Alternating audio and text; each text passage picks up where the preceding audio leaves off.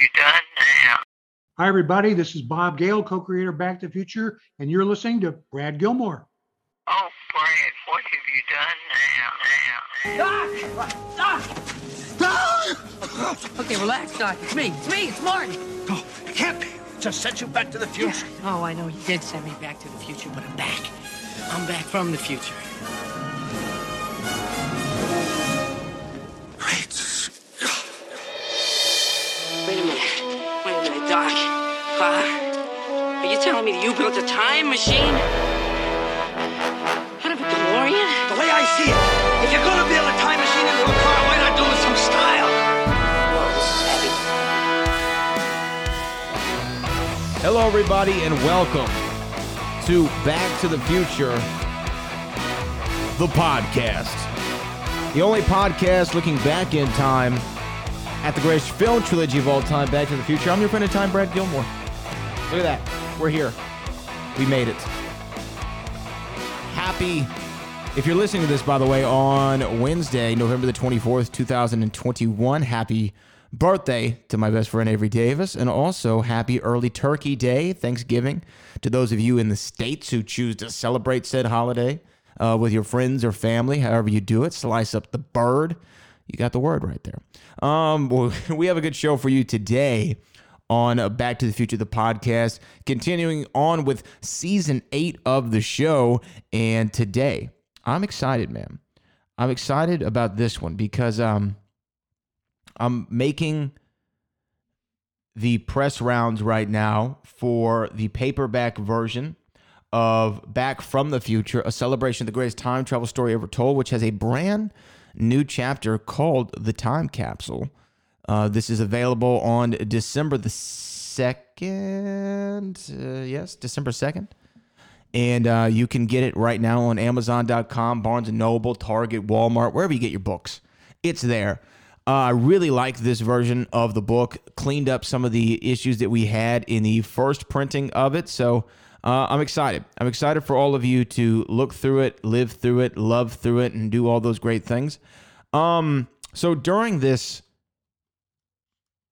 press run, if you will, I went ahead and did a podcast with a man named Rob Mellon. And Rob Mellon is the host of the History A Go-Go podcast. And he interviewed me about the book, and we talked about a lot of different things regarding Back to the Future, his thoughts on some of Robert Zemeckis' work, his thoughts on recasting, his thoughts on remakes, his and my thoughts on why Back to the Future is the greatest trilogy of all time. And I just thought that there was a lot of fun stuff there. So for that reason, I'm going to actually play not the entire thing. If you want to listen to the entirety of this interview, you go to History A Go-Go with Rob Mellon. It's available on your favorite podcast app, of course. But if you're cool with just checking out some of the highlights of the interview, you can check them out right here, right now on Back to the Future, the podcast. I'll give a link to the full interview in the show notes below. And I'm excited, by the way, for everyone to get Back from the Future, a celebration of the greatest time travel story ever told. I'm excited for you to get the paperback edition, which is available just in time for the holidays, everybody. If you pre-order it right now, it will show up on the day it's released. That's how Amazon does it. I know. They're taking over the world. They're the evil corporation, but they're so efficient. And shipping sometimes overnight, the same day. It's crazy. But enough of that. Here's my conversation with Rob Mellon on History A Go-Go right now on Back to the Future, the podcast.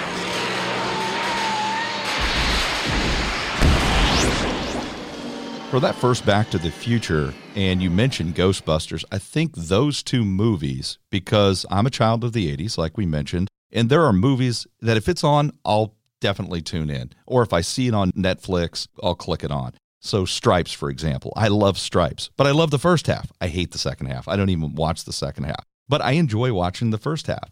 For Spies Like Us, similar. I like the first half, not a fan of the second half. But you can watch Back to the Future all the way through. As you mentioned, there's no holes. It's almost perfect. Ghostbusters is similar in that fashion for me, the first one, in that it doesn't have a lot of holes either. So I think you're exactly right about that. The thing about the Star Wars trilogy, if you want to call it that original trilogy, is different than most, is the second film being the best. Yes. And that's the one difference I would say. But otherwise, I don't disagree. I think you're just about right. See, that's why we get along, Robert. That's right.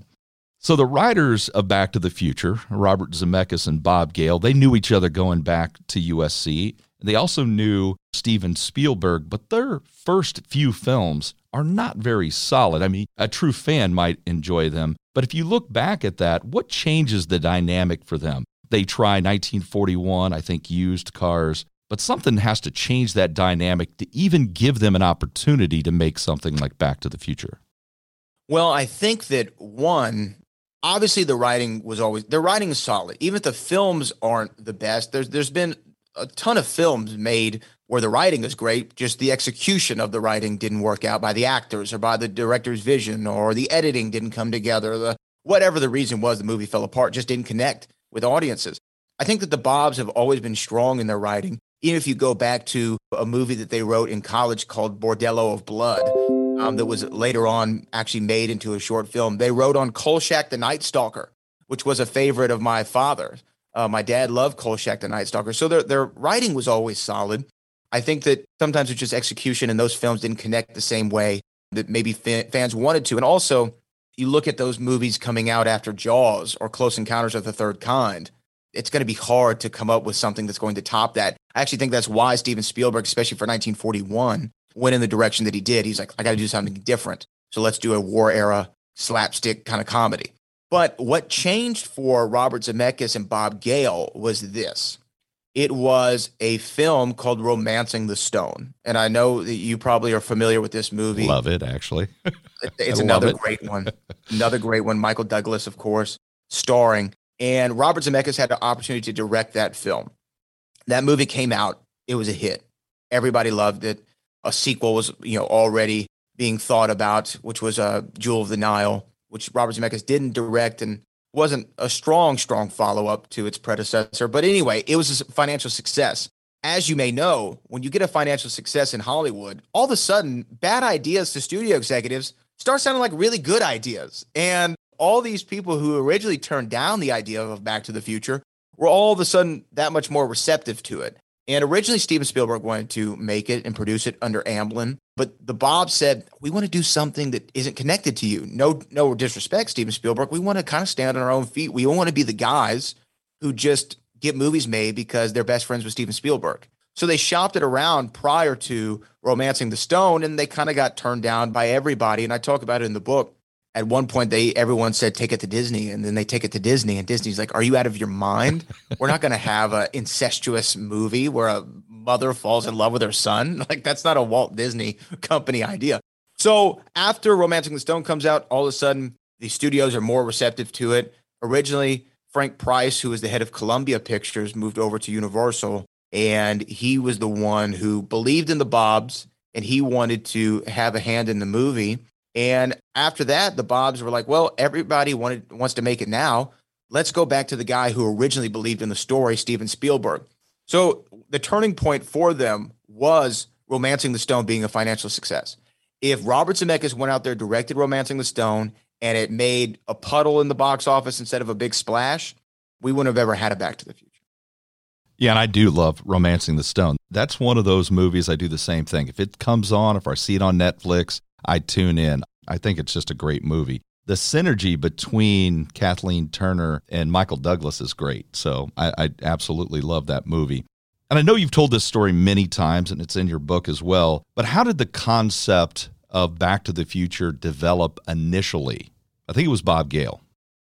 Yeah, Bob Gale went back home, and he was in his parents' basement and going through old things, found some of his old yearbooks, and then he found his father's old yearbook.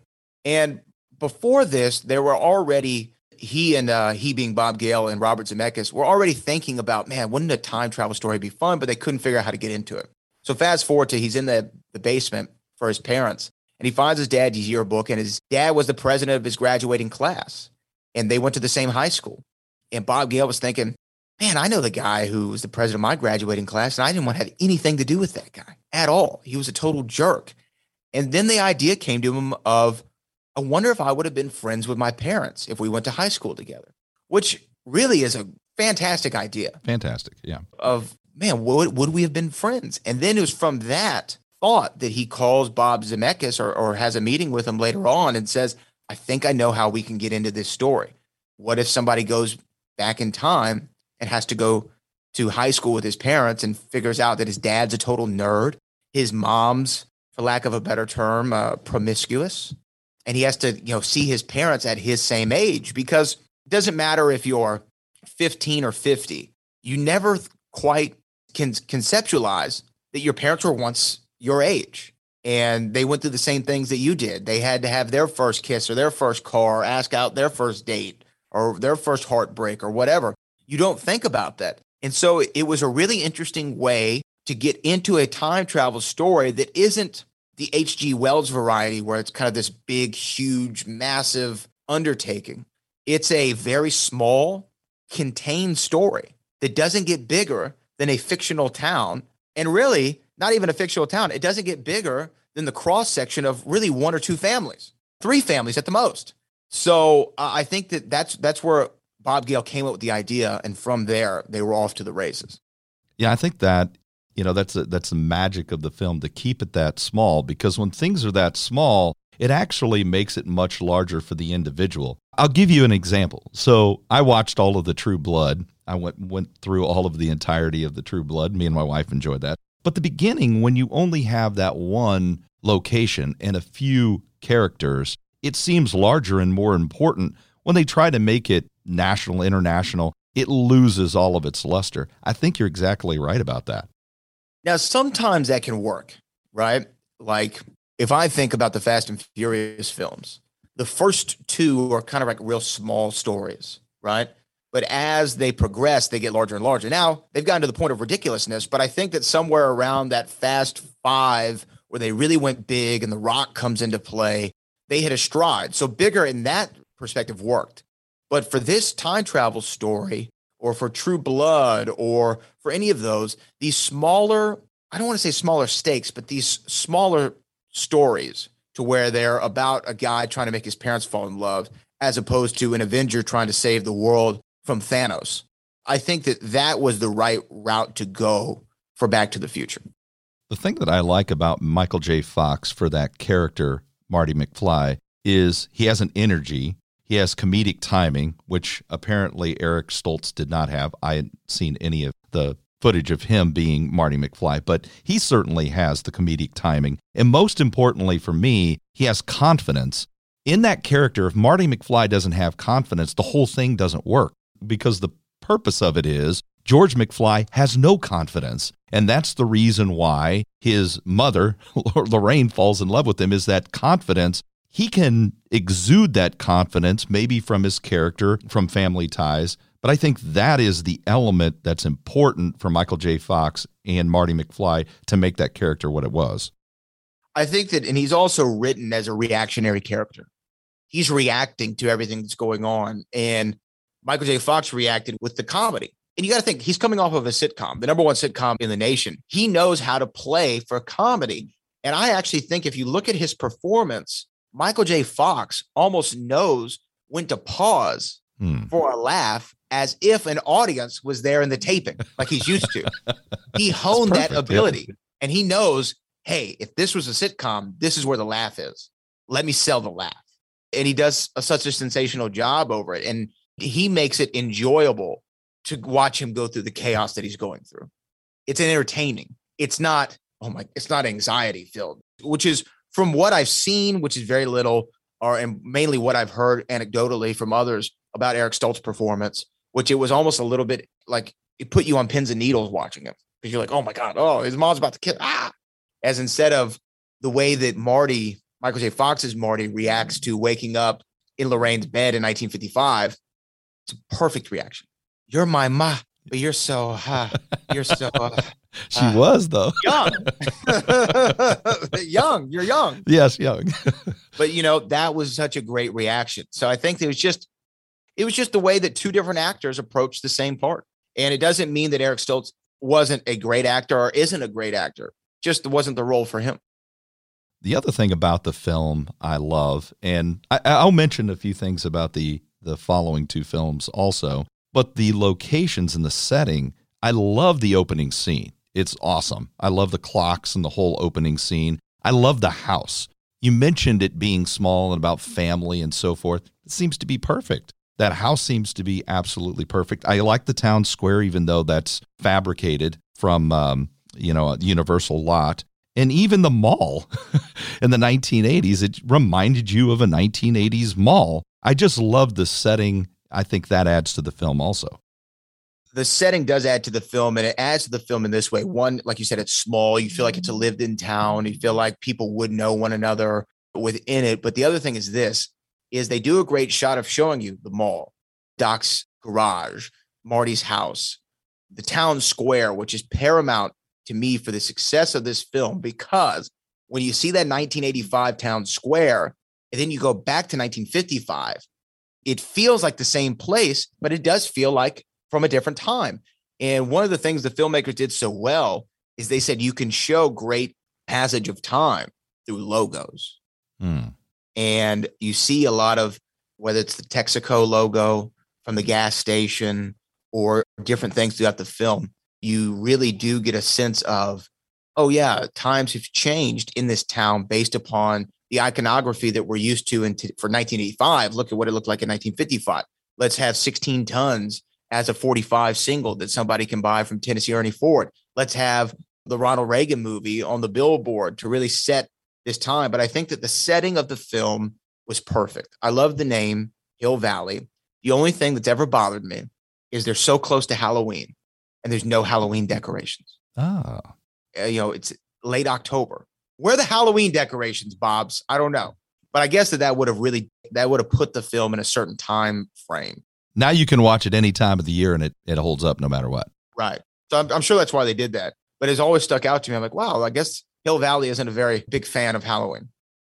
I got to talk about the DeLorean. I actually did a podcast with a man who wrote a book on John DeLorean. He's a fascinating character. Originally, it was supposed to be a refrigerator. And then, of course, they go to the DeLorean. And I think it's because the cost of the film, actually, they had this huge ending plan where there's going to be this atomic testing site in a refrigerator, and it just didn't add up, and it just seemed to make more sense. Of course, it's perfect for the film. It's another one of those decisions that turns out to be an excellent decision. So the ending of the movie was going to be, so the time machine was going to be a refrigerator. And the end of the movie was Doc was going to put this refrigerator on the back of his truck, and Marty's going to get in it, and they're going to drive to a nuclear test site and then hope the hell it works, right? In the lead-lined fridge. And that concept was dropped only for cost. Only for cost. No other reason. Not because of story beats, not because, wouldn't it be better than this? But out of that, and I think this is where great art comes from constraints. If somebody says, here's a blank checkbook, Robert, go out and do whatever the hell you want to do, you're not going to have the same kind of story because you have you have limitless ideas, and no idea is too big. You can do whatever you want. When the studio says, hey, no, that costs too much money, you're going to have to figure some way around that. That's what challenges the artist. That's what challenges the creativity. And that's what made Bob Gale and Bob Zemeckis go, hey, wouldn't it make more sense if this time machine was like in motion? Because, you're going to have to accelerate it in some way to get it to go back to the past or back to the future or whatever, when it makes sense on wheels. And then as soon as they made that decision, it's like, okay, what kind of car should it be? And the most futuristic looking vehicle, even by today's standards, it's like a retro futuristic look, but a futuristic look nonetheless, was the DeLorean. Can I be critical at all? Because I know that you're a true fan. You can be. It doesn't mean that I will agree with your criticism, but we can talk about it. Sure. Yes, absolutely. It's actually in the second one. Okay. And it's at the beginning of the movie. I think, and I don't really understand it. I don't know Bob Zemeckis' work like you do, but I'll ask the question and I'll let you decide, or I'll explain what my criticism is. anytime that you try to determine what the future is going to be like, you're going to fail. For example, in Back to the Future 2, the car's flying, but they have TV screens as if it were 1990, and cars are flying around. Or when he gets fired, it's printed out on a very old printer. It doesn't hold up to the test of time. Sure. That's my problem with it. I also think it's a little corny. But what I'm really kind of surprised at is that Robert Zemeckis would even do that. It just seems out of character for me to think that Robert Zemeckis would take that chance knowing that he's going to fail in that regard. He's not going to be able to accurately predict the future. Now, I think Back to the Future 2 for me is better when it goes back to 85 and then back to 55. And then I think it finds its footing and it's a great movie at that point. And I know they have to go to the future. I know that's it's a central part of the story. I'm just not a big fan of that set or the way it's portrayed, I guess.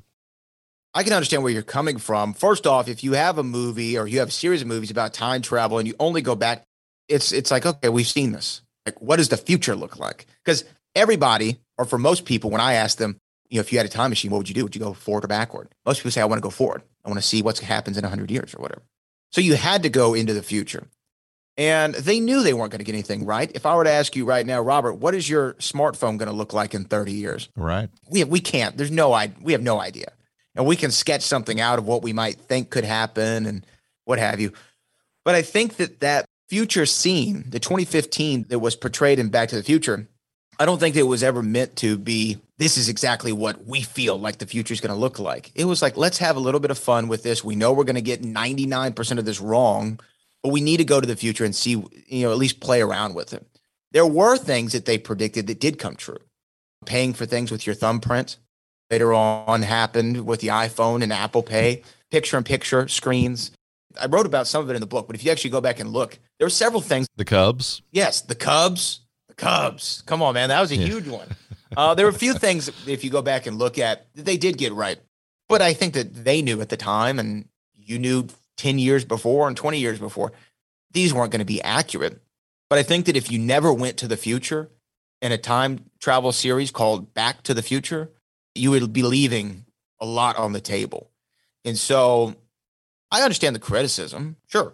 I get that. And do I agree that I have more fun in the movies, in that movie, when they go to 1985, the alternate 1985 and back into the first film, which I think is a genius idea? Absolutely. However, you had to have that future part. And it gave us, Back to the Future 2 gave us some of the most iconic pieces of memorabilia, whether it be the hoverboard or Pepsi Perfect or the almanac. Some of those things, if you didn't go to that 2015 era, you wouldn't have had those. The other thing that, and maybe you can square this for me, I didn't quite understand it. Right. In the first film, it seems like there's only one universe or future universe. There's not a multiverse. Mm-hmm. And so in the future, whatever happens to you would affect your past, or from the past would affect your future. That's why when he's playing up on the stage and his hand's fading away or the pictures are fading. So there's only one real future. Mm-hmm. But in the second one, they create a multiverse. How do they square that one? Because that's another one I'm like, okay, well, there used to be one universe, but now they have two universes. So is it the multiverse or is it the one future universe? So this is something that I have thought about. And when you get into time travel and it's all theoretical, there's no one way to do it. It is kind of, your mind can go crazy trying to figure it all out. From what I think is this, is if something goes wrong in the past, it alters the future. But where this multiverse came into play was they went to the future and changed something, right? They changed something in the future. And then it had this ripple effect. So somebody from the future went back to the past, gave them future information, which then set on this tangential timeline. Because we do know, even in the first movie, if you do something in the past, it's going to alter the future, right? In a different way. Whether that be running over old man Peabody's pine tree, and now the mall is called Lone Pine Mall instead of Twin Pine Mall, or anything like that. We know whatever you do in the past is going to affect the future. That's why at the end of Back to the Future 1, he doesn't return to the same exact reality, right? The biggest change from 1985 at the beginning of the movie to the end of the movie in Back to the Future 1 was George McFly successful, mom's thin, brother has a job. Right. I don't know if Jailbird Joey's still a jailbird. I'm not sure. I don't think that he is. We'll assume he's not. Yeah. I'll assume that he's not. we'll assume the cake is not made for him. And Marty's sister has all these, boyfriends, or she can't keep up with them, right? So that changed because George stood up to Biff. And then Biff, we see as subservient. So I think that, is there a multiverse? I think that there almost has to be, because at some points there's 2 Martys or 2 Biffs or 2 Docs all in the same time period. But I think that they try their best to make it easy to follow. Because I know Marvel's about to get into the multiverse, especially with this Spider-Man film that's coming out soon. Looks awesome. It looks awesome. I agree. But Back to the Future tries its best to be a linear, like we can figure out, okay, he did this in the past, so now that means this is going to happen in the future and vice versa. But there is, if you go down the rabbit hole on YouTube, you'll hear a lot about a Marty A and a Marty B and a Marty C, and how could Marty C be here with Marty A? And you just get confused. So I try not to dive too much into it, but I think to answer your question, the future all went back to the past and then altered it. So that changed the time. Well, thanks for deviating off into wrestling. I just have one more question, and it's back to the Future universe. And I know there were some books and some games. Does Back to the Future, has it built the canon similar to Star Wars? Are there things that are taken as truth that come from the books, maybe from the games, and of course from the movies? Yeah, I mean, generally, canon is accepted for not so much for the animated series as much as the video game, the Telltale video game that came out, which was directly worked on by Bob Gale and had the original cast, a lot of the original cast back to voice their characters, including Michael J. Fox. They had a cameo as Marty McFly toward the end of the game, and Christopher Lloyd played Doc Brown. Those are accepted, and the comic books that were also written by Bob Gale.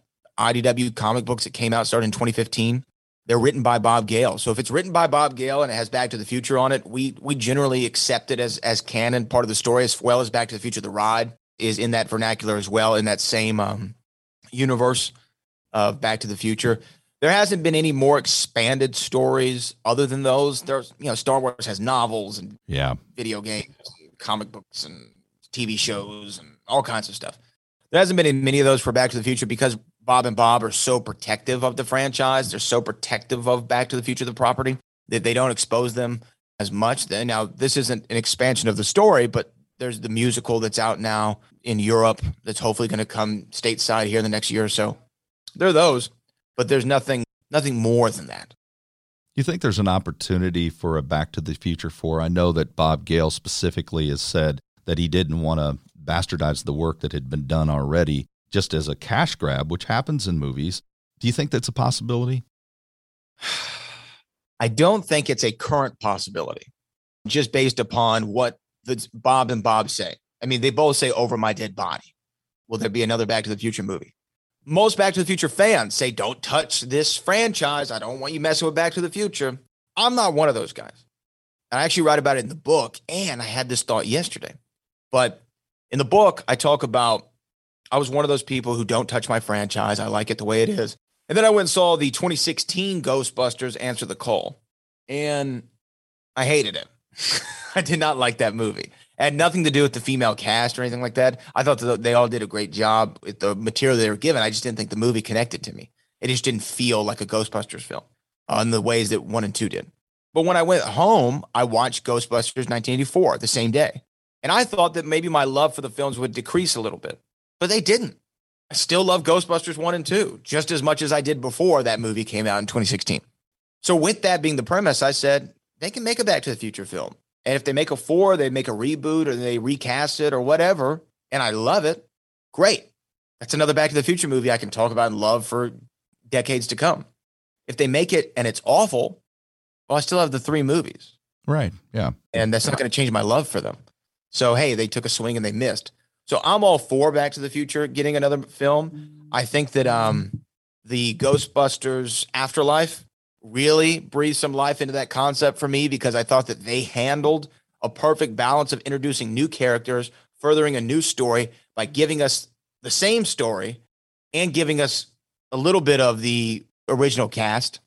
I thought that they did such a great job of that. I said, if Jason Reitman wants to do Back to the Future, I'm all in. The only thing I would say about that Afterlife is what they were able to do with Harold Ramis. They were able to bring him in. That was awesome. And they did it in such a tasteful way, in a perfect way. I know a huge challenge would be Marty McFly and what Michael J. Fox is dealing with Parkinson's. That would be a major challenge. But now that they were able to include Harold Ramis, maybe they could do it. I think so. I think so. Michael J. Fox has acted since then. I think that, in a limited capacity, they could pull it off. That's me. I'm in the minority of the Back to the Future community. Most people don't want you to talk about recasting. They don't want to talk about another movie. Off with your head. I'm kind of the black sheep in the community who's pushing for it. Well, I apologize if someone from the community does listen for the recasting and so forth. I really do. But I want to thank you, Brad. It was a great conversation. I really enjoyed it, and you allowed me to kind of relive my past and also talk about a little wrestling. Hey, man. Or is it wrestling? Wrestling in the South. We call it wrestling in the South. But Robert, I appreciate you for having me on. And look, these movies, I've loved them all my life. I'll continue to love them all my life. And anytime anybody wants to stop and chat about them, I'm more than open to it. I would like to thank my guest today, radio, TV, and podcast host and author Brad Gilmore. And if you would like to get the brand new release of his recent book, Back from the Future, a celebration of the greatest time travel story ever told, simply click on the link in the description below. Our featured brew was Voodoo Ranger 1985 Hazy IPA from New Belgium Brewing of Fort Collins, Colorado. If you liked our talk today, please share this episode with a friend. And remember once again to subscribe to the podcast. If you want more information on authors and books, like the History of Go-Go Facebook page. The music was provided by the great North Carolina band Bones Fork. And if you'd like to get their new album, Beautiful Circle, click on their link. It's in the description below as well. And finally, I have to say to the list of listeners and supporters from around the world, once again, thank you. There are many more great episodes on the way. So join us again next time when we talk, think, and drink on History of Go-Go. The information in here is worth millions, and I'm giving it to you. That's very nice. Thank you very much. Now, why don't you make like a tree and get out of here?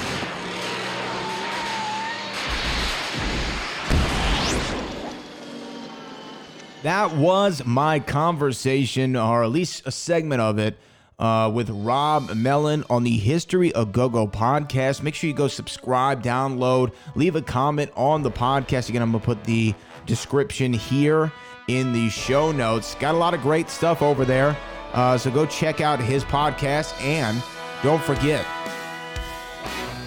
you got to come back to the Future, the podcast next week. Because now that the holidays are around, the recording is in full gear, and I have some special guests planned. But until then, this is Back to the Future, the podcast. I'm your friend in time, Brad Gilmore, and I will see you in the future. Oh, Brad, what have you done now?